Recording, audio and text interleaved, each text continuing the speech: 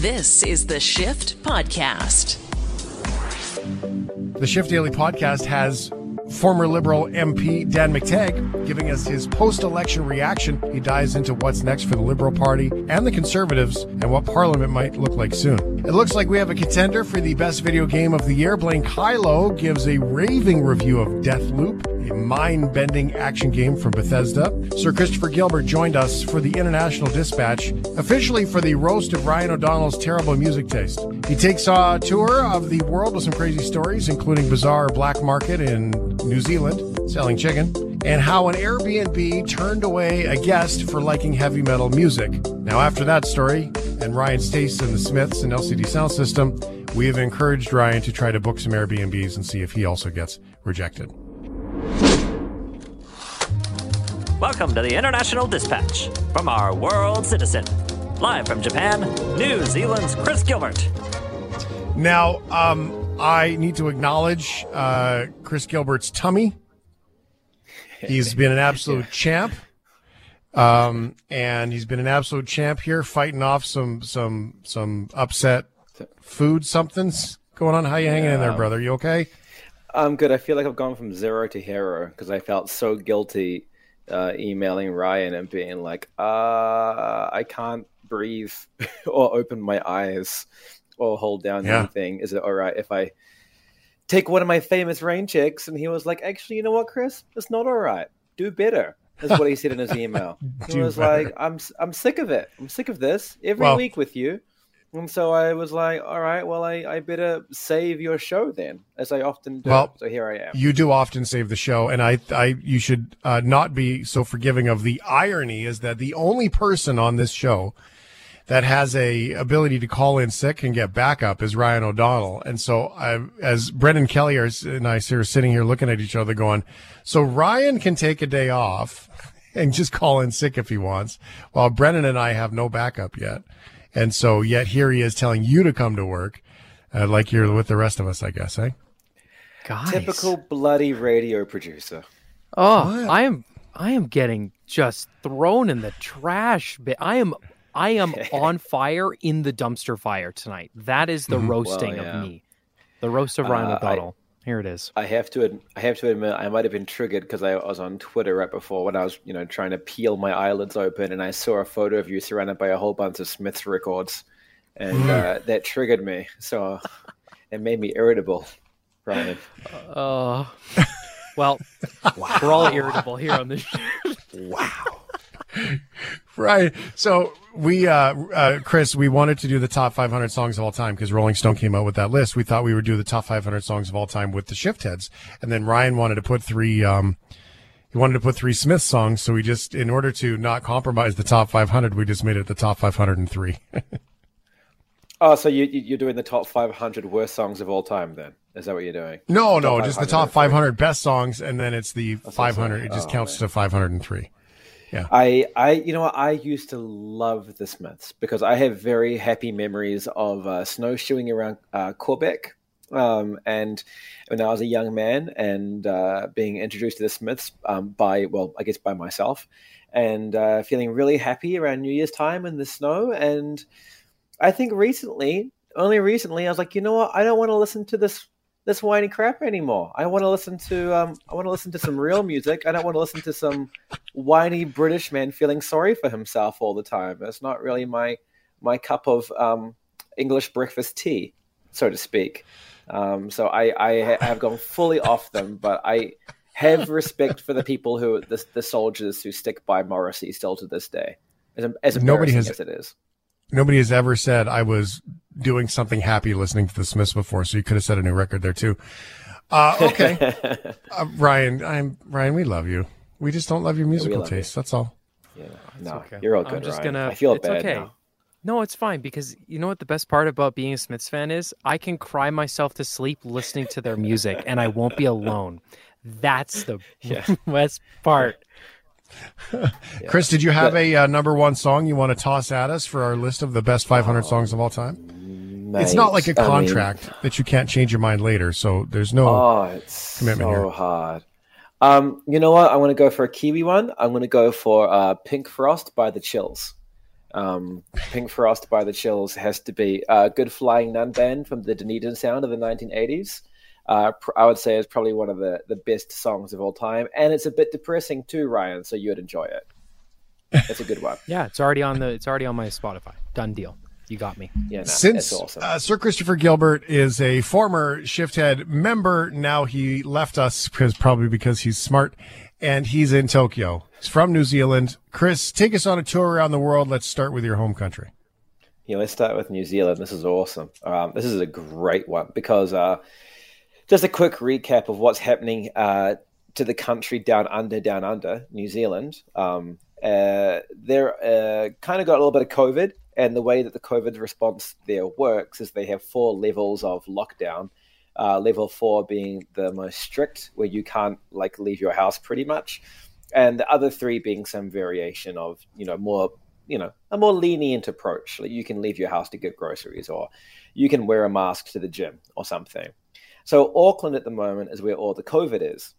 And there's pretty much a perimeter. There's a perimeter around Auckland, not a parameter, a perimeter. It's my New Zealand accent tripping me up there. And you can't leave the city pretty much, and you can't get into the city because people don't want COVID spreading around. The border around Auckland is shut. The thing is that if you're under level 4, so if you're level 1, 2, or 3, you can get what we call in New Zealand takeaways. But if you're in level 4, you can't get your chicky fry, you can't get your Big Macs, you can't get your fish and chips. Level 3, that's all good. And so there's a bit of a black market operation starting to start. Sorry, this is my tummy talking, please forgive me.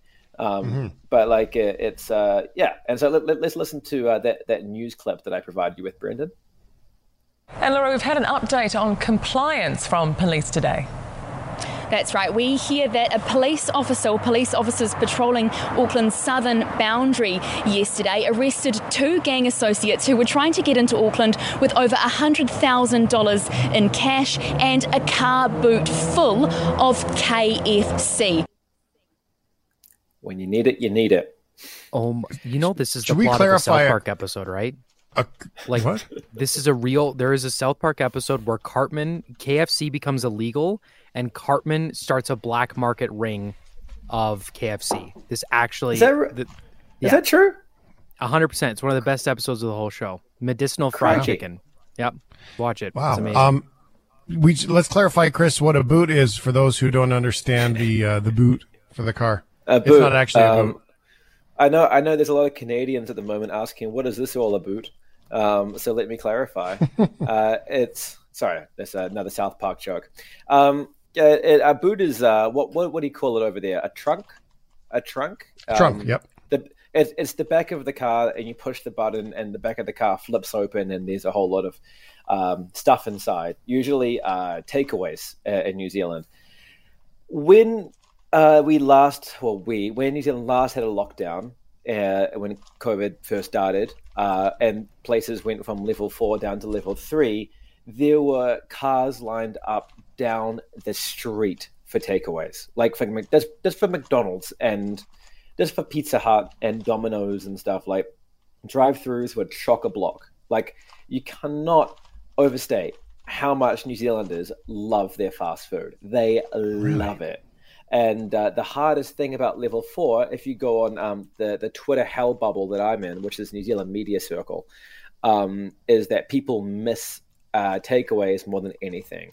And so this is a huge story in New Zealand that a couple of, huge quotation fingers, gang members, who I assume is probably the mongrel mob, they were on a dirt road trying to sneak into Auckland, and they saw some headlights ahead of them on a gravel road, and there was a cop car, and so they turned around, as you do in the middle of nowhere on a gravel road, and sped away at full speed.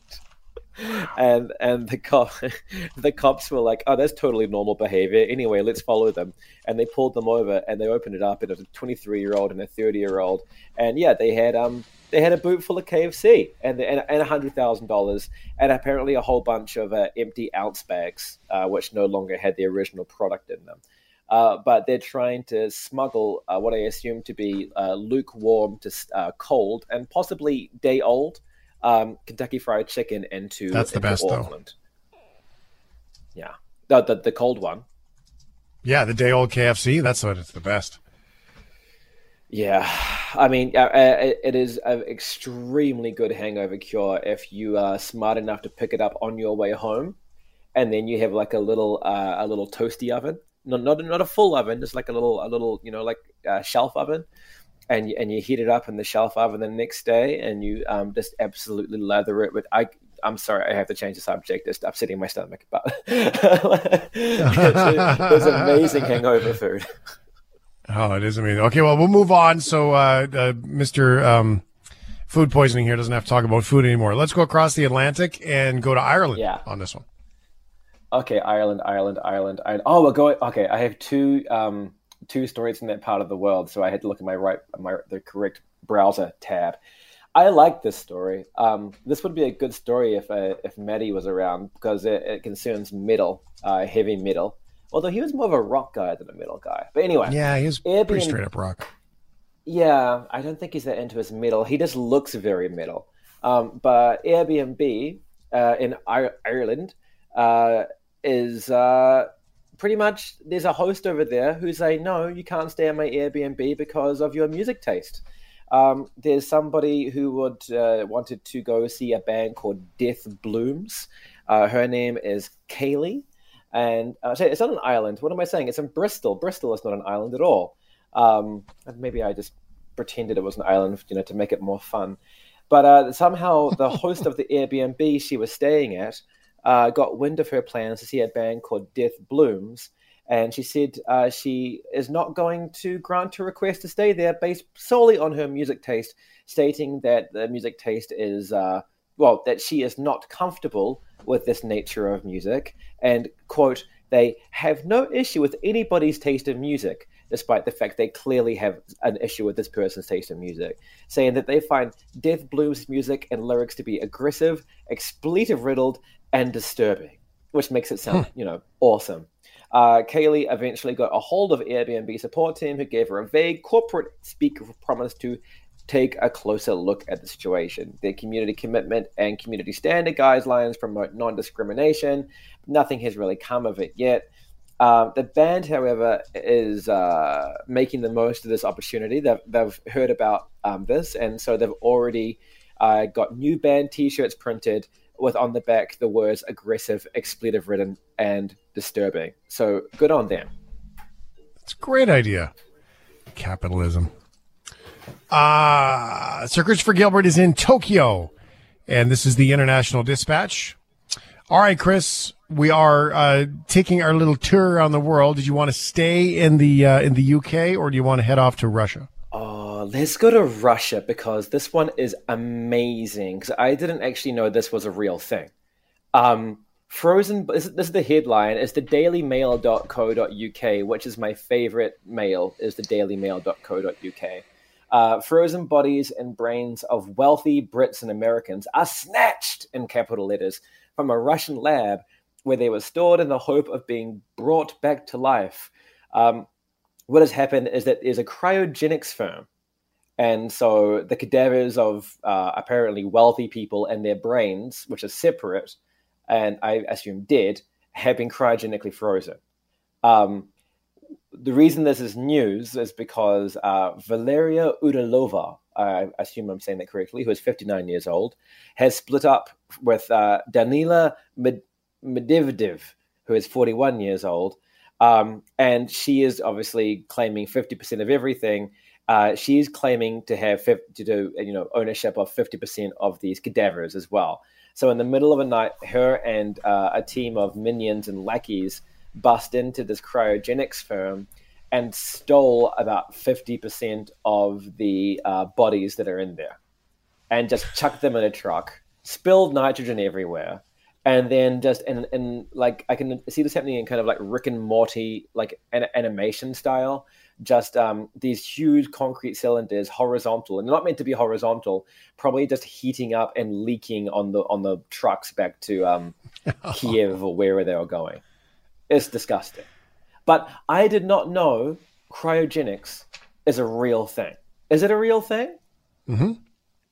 I'm surprised they took the brains out. You think that they would freeze the person with the brain attached just in case the technology to reinvigorate you whole comes before the reinvigorate you and put your brain in somewhere else. But. Yeah. It says here, the quote from the guy who runs it, the brains of our neuro patients were kept separately in a special metal medical box.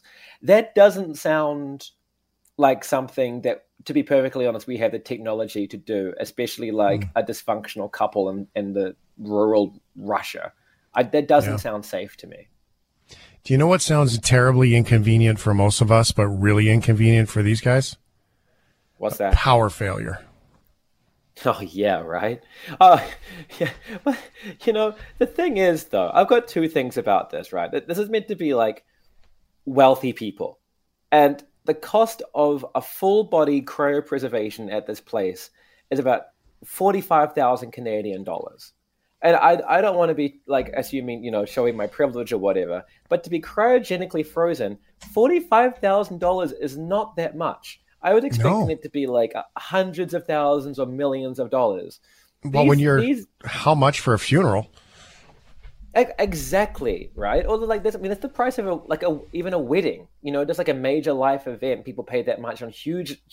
A house in New Zealand, the average house price is $1 million, and these people, these absolute donkeys, want to be like, you know what? I'm going to die. Cut out my brain, put it in the box, chuck it in the freezer. It'll be all good. It's insane. And the other thing, Shane, and I don't want to work myself up because I don't know what's going to happen in my current fragile state. But the other thing is that what is the point in getting yourself cryogenically frozen? Because I don't know if you've noticed, but it's not going to get any better later down the line. Things are getting worse all the time. And you're not elongating or prolonging your lifespan. If anything, is like, as a friend said to me the other day when we were talking about the story, it's like putting a banana in the freezer when you can't you thaw it again. It's just mushy. There's going to be you. And it's going to be you plus 20 plus years of global warming. And it's like, what are you doing? Just live now. We still have snow and clouds. Enjoy your life. Don't cut your brain out and put it in a freezer in Russia for $45,000. It's insane. Although, it also sounds kind of fun. I would like to welcome all the listeners who just walked in and turned on the radio halfway through that statement. That's Chris Gilbert. I'm Shane Hewitt. This is the International Dispatch. One more story. Let's go to El Salvador because I can't believe this guy's still on Twitter when Trump got kicked off. Yeah, the El Salvadorian president has officially changed his Twitter bio to dictator. Which is, funny. It's a funny headline, but it's like, when you look into it, he's kind of doing like a winking irony piece of irony display. There you go. I'm going to say irony a few more times. His name is President, I'm not going to pronounce this correctly. President Nayib Bukele, or Bukele. I'm very sorry to all the El Salvadorians listening. But he's really, really, really into Bitcoin. Like extremely into Bitcoin to the point that he tried to make it like the national currency of El Salvador. And he just tweets about Bitcoin all the time. He's a heavy Twitter user, and he changed his description to dictator. And then he just continued tweeting normally about Bitcoin, which, by the way, can I just say, there's nothing normal about tweeting about Bitcoin. If you're tweeting about Bitcoin, that's not healthy, and I recommend you stop. But not everyone was charmed by his tactic because there's been heaps of protests and stuff about him over there. He's like, oh, I'm a dictator, am I? Let me change my Twitter profile. Ha, ha, ha. The opposition party says changing his Twitter profile to call himself the dictator of El Salvador is a very childish act on part of the president. And I think that's a very stupid thing for the opposition party to say because, just pointing at someone like who's effectively Trump, right? Pointing at Trump and calling him childish, like what Nancy Pelosi and the Democrats did for 4 years. It's like Trump was like, oh, I'm a big baby, am I? Well, look at this, goo goo gaga. He just doubles down every time. And I think if you're going to own these people, people like El Salvadorian president who's a dictator on Twitter, you just have to say, oh, that's lame. Twitter's not cool. Who's ever on Twitter anymore? You have no idea. You're not cool. You know who's cool? I am. I'm on TikTok. And that's how you win at politics. There you go. Now that's the insight for the Canadian election. I would like to add to the Bitcoin as the official currency of El Salvador part of the story that he tried to make it Bitcoin be the currency when most people don't have cell phones or internet access in that country. Yeah. So they do have the coolest country name in the world though, because first of all it's 2 words, and New Zealand is 2 words as well, but it's El Salvador. I mean, that is if my name was El Salvador, I just feel like my life would have gone a lot better. But Bitcoin is not great. Let it go. Move on. I feel like if your name was El Salvador, we would hear horns playing music every time you walked in the door. It's the way it goes. Sir Christopher Gilbert here at the International Dispatch. Feel better, buddy. Thanks for being a champ and coming on the show, even though your tummy's upset. Oh, no, I love you guys. And I'll see you again very soon. This is the Shift Podcast. Well, this man has been very generous with his time with us over the last bunch of weeks leading up to the election. Dan McTeague, former Liberal MP, is with us again. Dan, here we are, back to where we started. How you hanging in there, buddy? Well, I'm hanging in. I'm just, I guess, like everyone else, decompressing, trying to get get our minds together and figure out how what normal is going to look like over the next several months. But what we've seen here has been both upsetting and unnecessary, and you've heard all the commentary. The outcome wasn't what the Prime Minister wanted, and it certainly wasn't what everybody wanted, the others wanted, which was his defeat. So somewhere in between there, you're going to have to cobble together a government and a parliament that's going to function.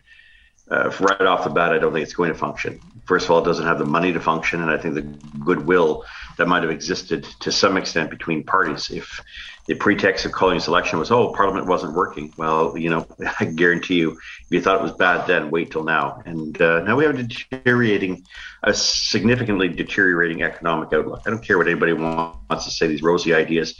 You can feel it in the streets. People are very concerned and nervous. And save for the few areas across the country that are doing extraordinarily well, it's only a matter of time before these things start to pile up. And I guess we're all trying to get back to normal, but what that looks like with a government that may have lost the moral right to govern is going to be that much more difficult to manage. When you look at the parties, was it a situation where nobody won and but nobody lost? Or everybody lost and everybody won? Because you have the Liberals going for a majority. You have the Conservatives that did stave that off, in all fairness. They didn't get as far as they wanted to. NDP didn't really, get much. Bloc was up too. Greens were the same. There wasn't really a whole lot of anything going on there. So was it no winners but no losers, or just... I don't know. It was Groundhog Day all over again. It was. Because it does feel like there was a lot of emphasis here on a big breakthrough, and I thought something was odd because I didn't see a lot of people taking signs. I didn't see a lot of angst. I didn't see anybody losing, control. And I thought the large numbers that were coming up for the advanced polls was a sign, but there are so many variations in this election. The fact that people really haven't changed their minds and are still in a bit of a holding pattern, and still trying to figure out how long this pandemic is going to go on, how many more lockdowns, how our life is going to continue to be altered and disturbed, how long that will go on. Really, I think for a lot of people is the main question. And so, what does normal look like? For a lot of people, I think what we've seen politically is anything but normal. And the result was carry on, do what you're doing. And as dysfunctional as it may sound, it's necessary for Canadians to now try to cobble together a government that's going to be able to lead in even more challenging times. Some of them I've already mentioned, economic and otherwise. Do we just not care, Dan? I mean, I think the evidence that comes out of Spadina riding about the candidate withdrawing too late, his name was still on the ticket. And so, but we have a situation where he was still elected. So are we not paying attention to any news? Are we just voting by color? And do people care? They're just like, meh, I'm just going to get this done. Yeah. Well, the number of people who turned out was pretty low, 52nd lowest in history. I remember 2008, there was a number of reasons why people were not really too happy about having an election just a year and a half after the previous one in 2006. The Liberal Party goes through a vetting process. It's pretty rigorous. I hadn't been through one in several years, but they knew there was a problem. Someone decided that they were going to green light this candidate to the detriment of throwing out their usual rigorous review of anybody that wants to run. If you're prepared to make exceptions and certain people, perhaps because of they're in the Liberal Party, because they represent a certain constituency, an ethnic constituency, perhaps a cultural constituency, I don't know. But if the Liberals decided to turn a blind eye to this and now have allowed this fellow to sit in the House, and eventually when the smoke sort of blows away, say he's welcome to come back into the Liberal caucus, I expect that it is likely going to happen. Something is awry, and I think our reaction is, I think for a lot of people, it's, nothing's going to change. I mean, I'm in Eastern Canada, shocked that what we actually have is, a slam dunk for the Liberal Party in Toronto, and they don't deserve it. And I can get upset about that because in normal times when I was a member of Parliament, if we did a fraction of the shenanigans that this Prime Minister has pulled off, we've been shown the door. We would have been kicked out, and the media would have been very strong and resolute in ensuring that we were lined up on the 30-yard line and punted right through the end zone. And that didn't happen. And I'm not so sure it's that people don't care. I think people are frankly brainwashed. And I to the extent that they think everything's just fine and life's perfect and, sunny ways, it's disturbing. But what it does do is it sets us up for what I think is going to be a really significant day of reckoning and an awakening, an economic one that I think is coming. I also sense that the country is divided, not because Canadians tend to disagree, but the polarizing implications and effects of this Prime Minister. He cannot possibly lead. He's damaged goods. He's not a reconciliator at a time in which the country is going to be seeing some very difficult times ahead. So wrong man, wrong time. And unfortunately for voters, may I say with some experience, you made the wrong choice.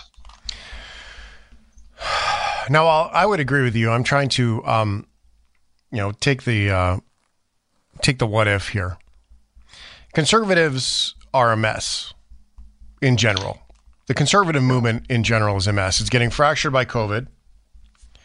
The PPC garnered a bunch of numbers, which I don't think they garner outside of the pandemic. But clearly there are people who are listening to what anybody will say on that end of the political spectrum. And they needed to find a home, and they found a home. But they wouldn't have needed to find a home if they didn't feel that they didn't belong in the other one.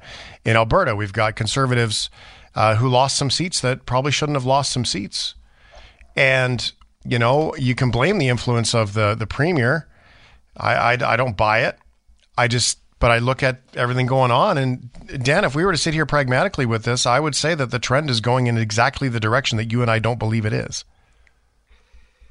I tweeted back on April 15th, and I've retweeted it because several people brought it to my attention, where I had basically taken the position that Mr. O'Toole had gone out on with climate change, on the assumption that he could win seats and convince Greens and Liberals that he was he was going to change things over, and that this was no longer your grandfather's party type thing.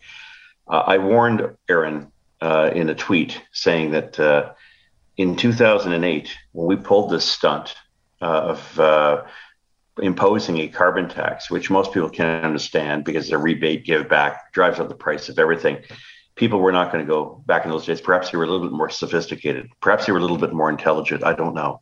But they didn't go for the snow job. And we were shellacked. The Conservatives gave us a thumping, the likes of which, set us in motion to losing even more seats when we thought we were going to win our deal. My point is that Mr.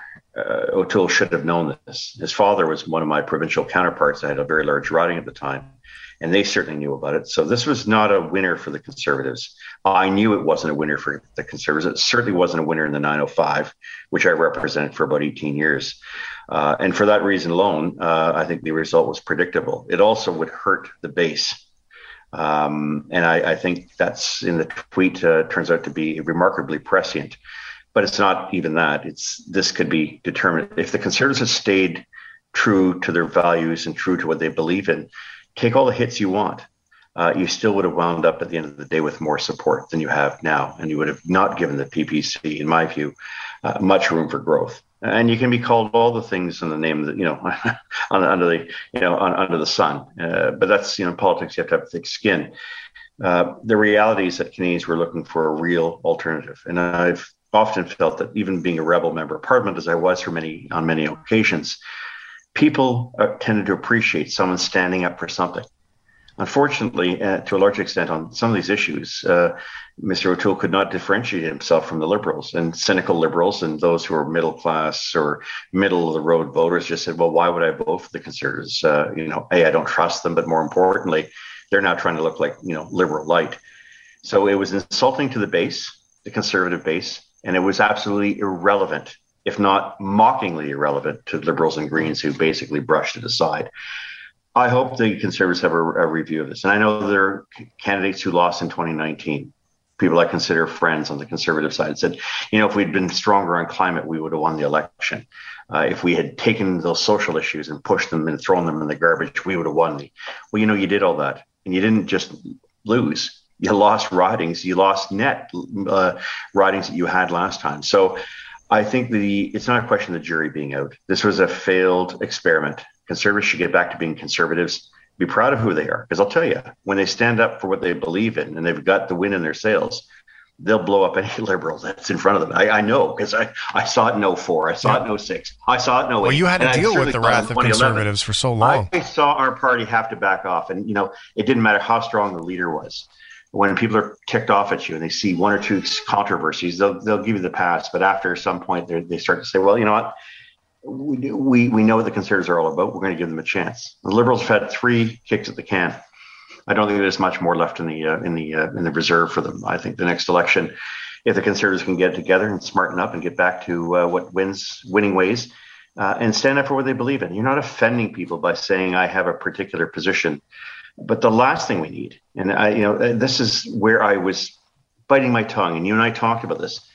Why in God's name did we not talk about affordability? It is the number one issue right now. Britain is on its knees because we have woke capitalists, people like Mark Carney going around telling bondholders and bond rating agencies and financial advisors, kick the crap out of anybody who is actually producing a hydrocarbon and can't come up with a net zero plan.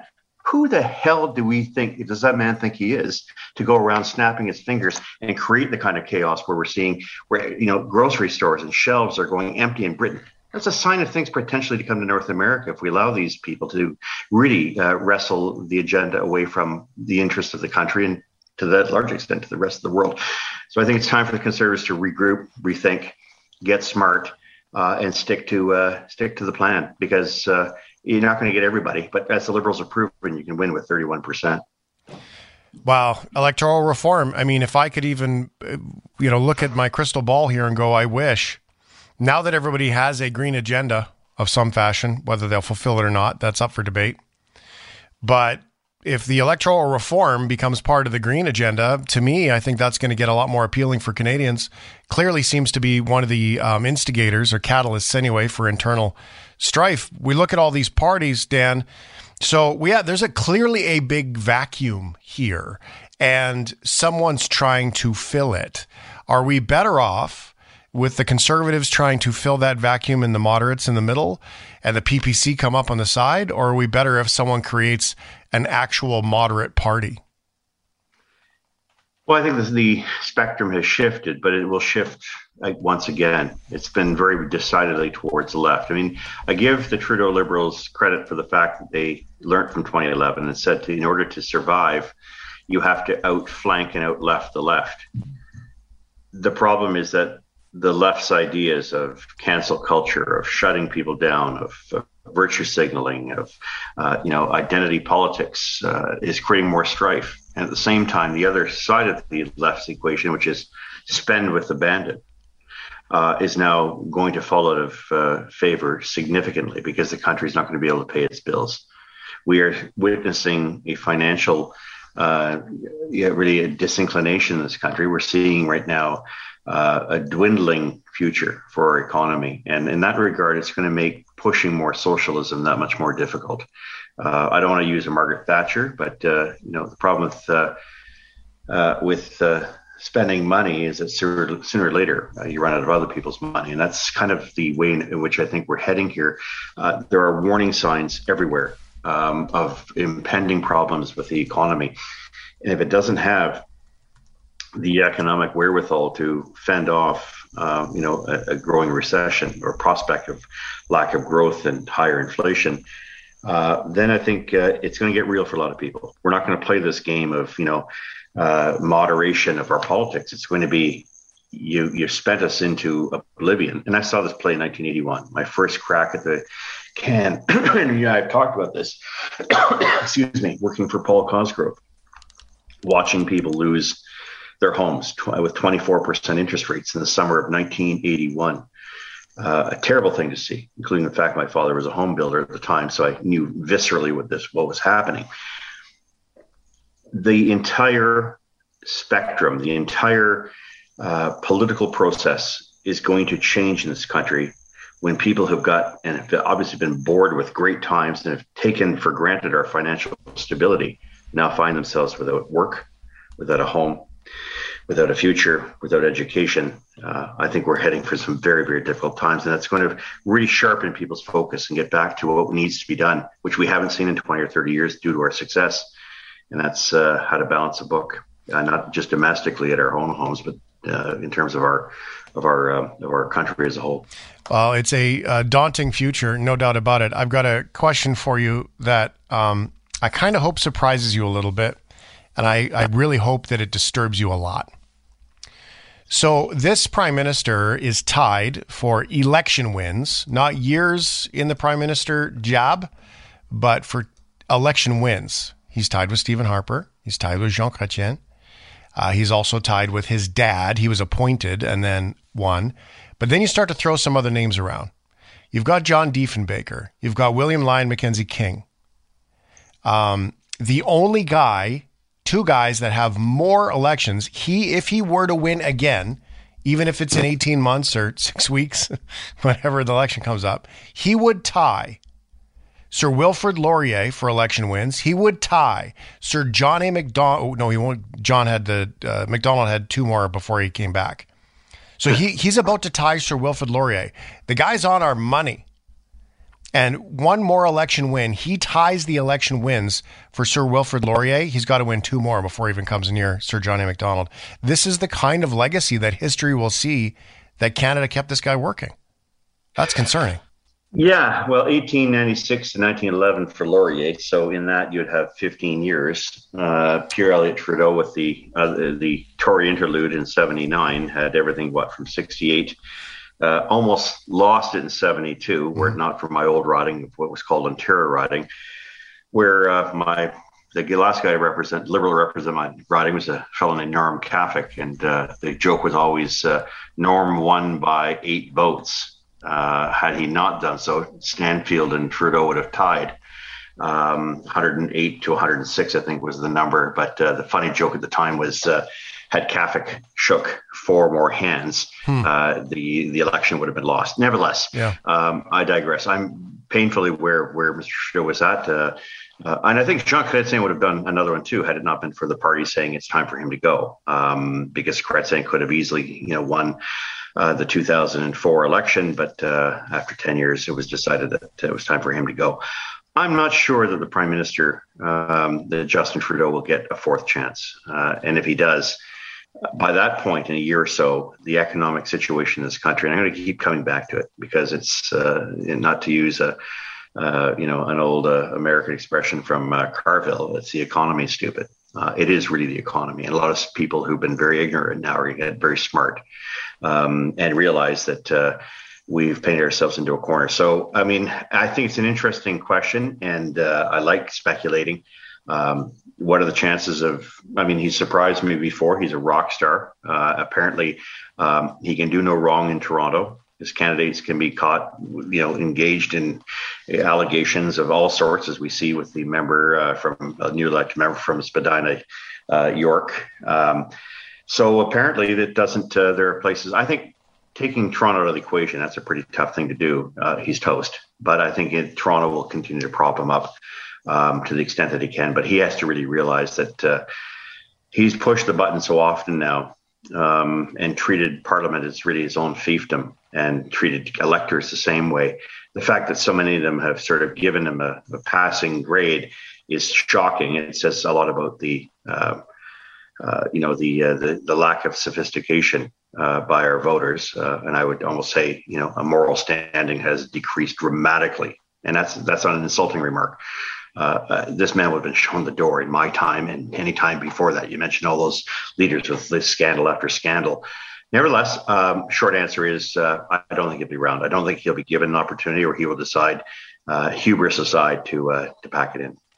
Dan McTeague, former Liberal MP from Ontario. Energy and affordableenergy.ca, by the way, is his thing. If you want to learn more about what Dan gets up to these days when it comes to the economy, we didn't hear much about energy, and as Albertan, I like to pay attention to that one for sure. So it'll be interesting to see what comes next. All I know is the election has happened. The people that did vote, voted. They counted them.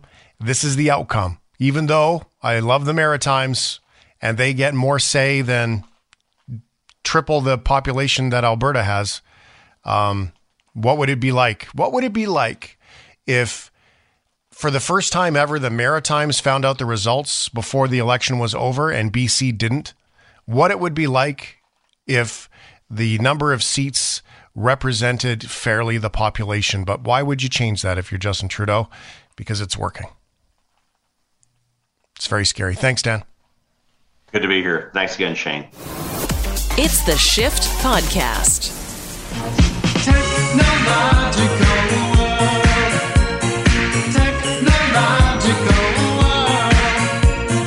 Mankind splendor spread out far and wide, but the flags of doom unfurl. A technological world. We really did get our first Canadian on there with the Tragically Hip on the list, by the way. So, yeah, what are the best songs? Blaine Kylo, I know that you are a disco dancer, on the weekends. A dancing machine. September, because, wow, did that Earth, Wind, and Fire hook get into me bad yesterday. Did it? It's such a great song, though, doesn't it, though? Were you doing the walk? Were you walking down the sidewalk, eh? With a little Blaine Kylo, throwing the hips into it? I was embarrassing my kids as I was dancing in the driver's seat. Nice, as you should. Good parenting. That's the Good way, parenting, right? my friend. Solocore.com is Blaine's website. Technology, gaming, and so much more. Plus, great dads. So, SOLOCORPS.com and Solocore on the Twitter as well. If you want to follow along to his comments, questions, and family sharing, it's all on there for you. Here we go in our technology Blainer. Before we get to that, is there a couple of songs that we can maybe toss on this list that come to mind for you? Did you want September to be your song? No, that's just a recent one. There is a song that I play whenever me or the kids or anybody's feeling a bit down, because when we play it, it's impossible not to get a smile on your face. And it's Lovely Allen, which is an instrumental track by Canadian band Holy F. The F, of course, is more than just the F, but I'm not going to drop F-bombs on your show. Thanks. Well, you can. Holy F, Lovely Allen. It's it's just a fantastic instrumental. It just kind of gets you up and happy. It's sunshiny type song. Love it. All right, we're going to add it to the list. I can promise you this. It's going to be above the Smiths, so that's good news. Okay, top 500 songs. We will continue with your contribution here. Ryan is still shaking his head, very displeased. Blaine Kylo. We've got some game stuff we're going to dig into right off the top here with your technological world, and maybe an extremely impactful game of all year. Oh, Deathloop has just got its hooks in me, and I cannot stop playing. Let's listen to the clip. This whole island's like a broken record, skipping endlessly on one fulfilling day. Everybody chose to be here, Colt. Blood on the mind, life on ice, call it paradise. Nobody's gonna thank you for destroying paradise. Looking for a sign on the mind, or a cycle time. Then it's on me to end it for all of us.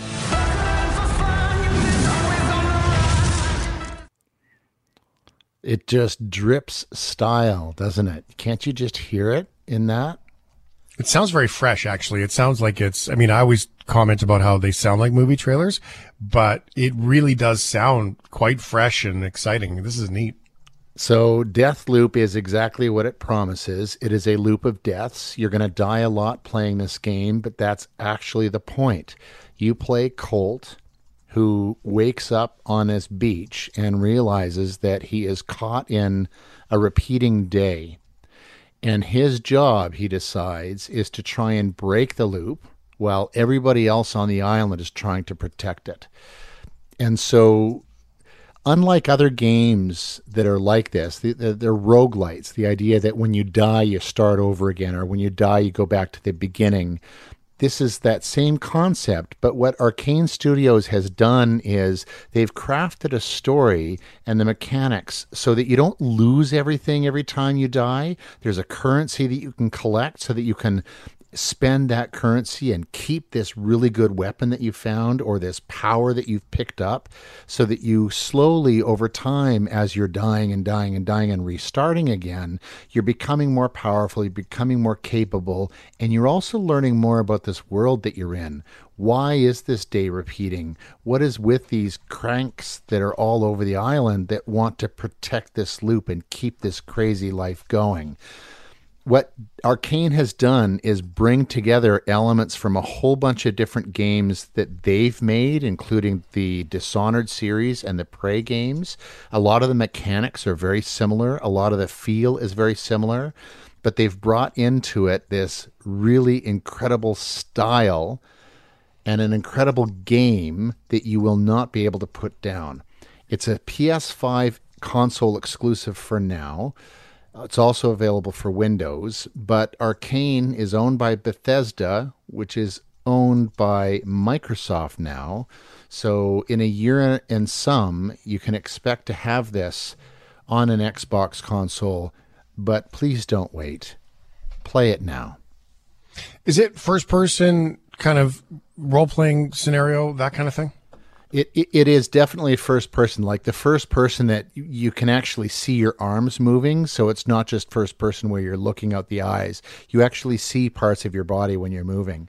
And so, yeah, very much first person shooter kind of an experience.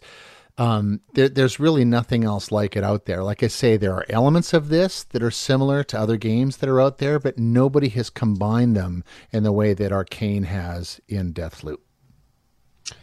All right, so if we're playing on our phones, Apple's got some new stuff too. Yeah, 3 new games on the Apple Arcade that I thought were interesting. Everybody has heard of Temple Run. That was one of the first of the endless runners where you try and run as fast as far as you can without dying. And that whole franchise has now been converted into a match 3 game. So you can play that on any of your Mac devices, iOS, macOS, tvOS. And then there's also Zen Pinball Party, which is kind of cool. You can play this on any of your Apple devices as well. Zen's been making pinball games, digital pinball games for a while, and their digitally recreated pinball tables actually are amazingly realistic. And so you tap the bottom corners to work the flippers, and you can actually digitally virtually bump the table, you know, the way you might bump the table to make the ball go the way you want to. Yeah, by just sort of swiping on the screen. So they've actually done a really good job of recreating the pinball experience on your smartphone. Kind of fun with Zen Pinball Party. And another kind of a quirky thing coming out of Japan is Layton's Mystery Journey. This is only on your iOS devices, so only on your iPad and your iPhone. But the Layton games, they're puzzle games, essentially, set in these kind of really quirky, bizarre, English-like worlds. They're really kind of an affected world and experience, but really they're puzzle games. So logic puzzles, you're going through these stories and collecting information and trying to solve mysteries, and all the while solving these logic puzzles as you go. So Layton's Mystery Journey, already available on the Nintendo devices, and now available on your iOS device, courtesy of Apple Arcade. Do you find the bigger phones are easier for these things? Because I know that's an ongoing conversation, right? Do I want a bigger phone? Do I need a bigger phone? But if you want a game, should you just do it on the iPad? There are some games that are absolutely better on an iPad because the extra real estate means that you can experience them better.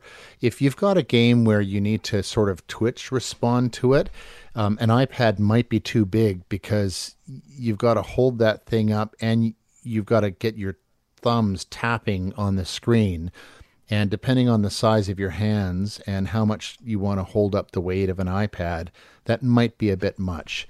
But there are some games like the matching games, any of those puzzle games like that don't require that sort of twitch response. They're way better on an iPad because you've just got more screen. And with the screens and the colors that Apple is bringing to their iPads these days, sometimes that's the way you want to go. What about the control buttons on the phones? Is that getting any better when you have to touch the screen to make the control appear, then use the control, right? And then you touch it again to make it go away, just sort of too many functions for too few fingers? Yeah, it really depends on the game and on the developer and how they have deployed their touch functionality. So it can be really bad. We were talking a couple of weeks ago about how it can really be hard to play some of the first-person shooter games like the Call of Duty on your smartphone. It's a great idea, but it's really hard to play Call of Duty on a smartphone. But the nice thing is that you can actually connect a controller now to your iPhone. And so you can actually play these games with a proper controller, and you just have the iPhone essentially being the screen, but you're using a game controller to play. Bluetooth, I'm assuming? Yeah, exactly. It's a technological world. Blaine Kylo is here. Solocorp.com, SOLOCORPS.com for his website. We're going headphones here, Blainer. Yeah, I thought of a couple of more songs, though. Oh, yeah. Okay, hit me with it. There's a 1-2, like a pair of songs that I just think might be the best pair of songs ever. So you listen to David Bowie's Space Oddity, and after you do that, you listen to Peter Schilling's Major Tom. And that might be the best 1-2 song combination that are from completely different artists than I've ever heard. And so I would add those to the list. We are taking the 500 best songs of all time built by shift heads right here. So feel free to text it in 877-399-9898. That is our phone number for you. Text in your songs. We've got the list is getting very long.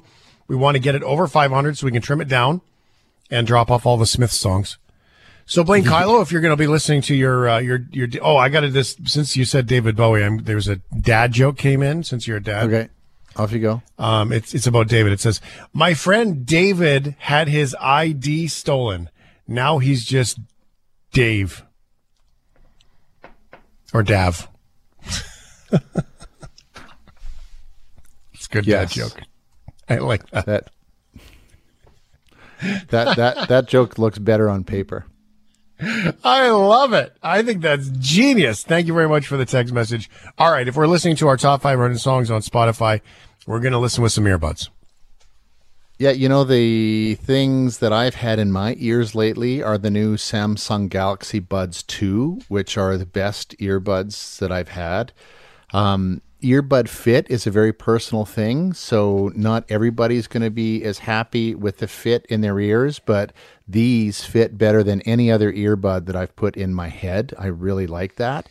they really feel like they disappear into my ear canal, which is actually what you want because they sit flush against the side of your head, which is really important, especially as we're hitting fall and winter when that wind picks up.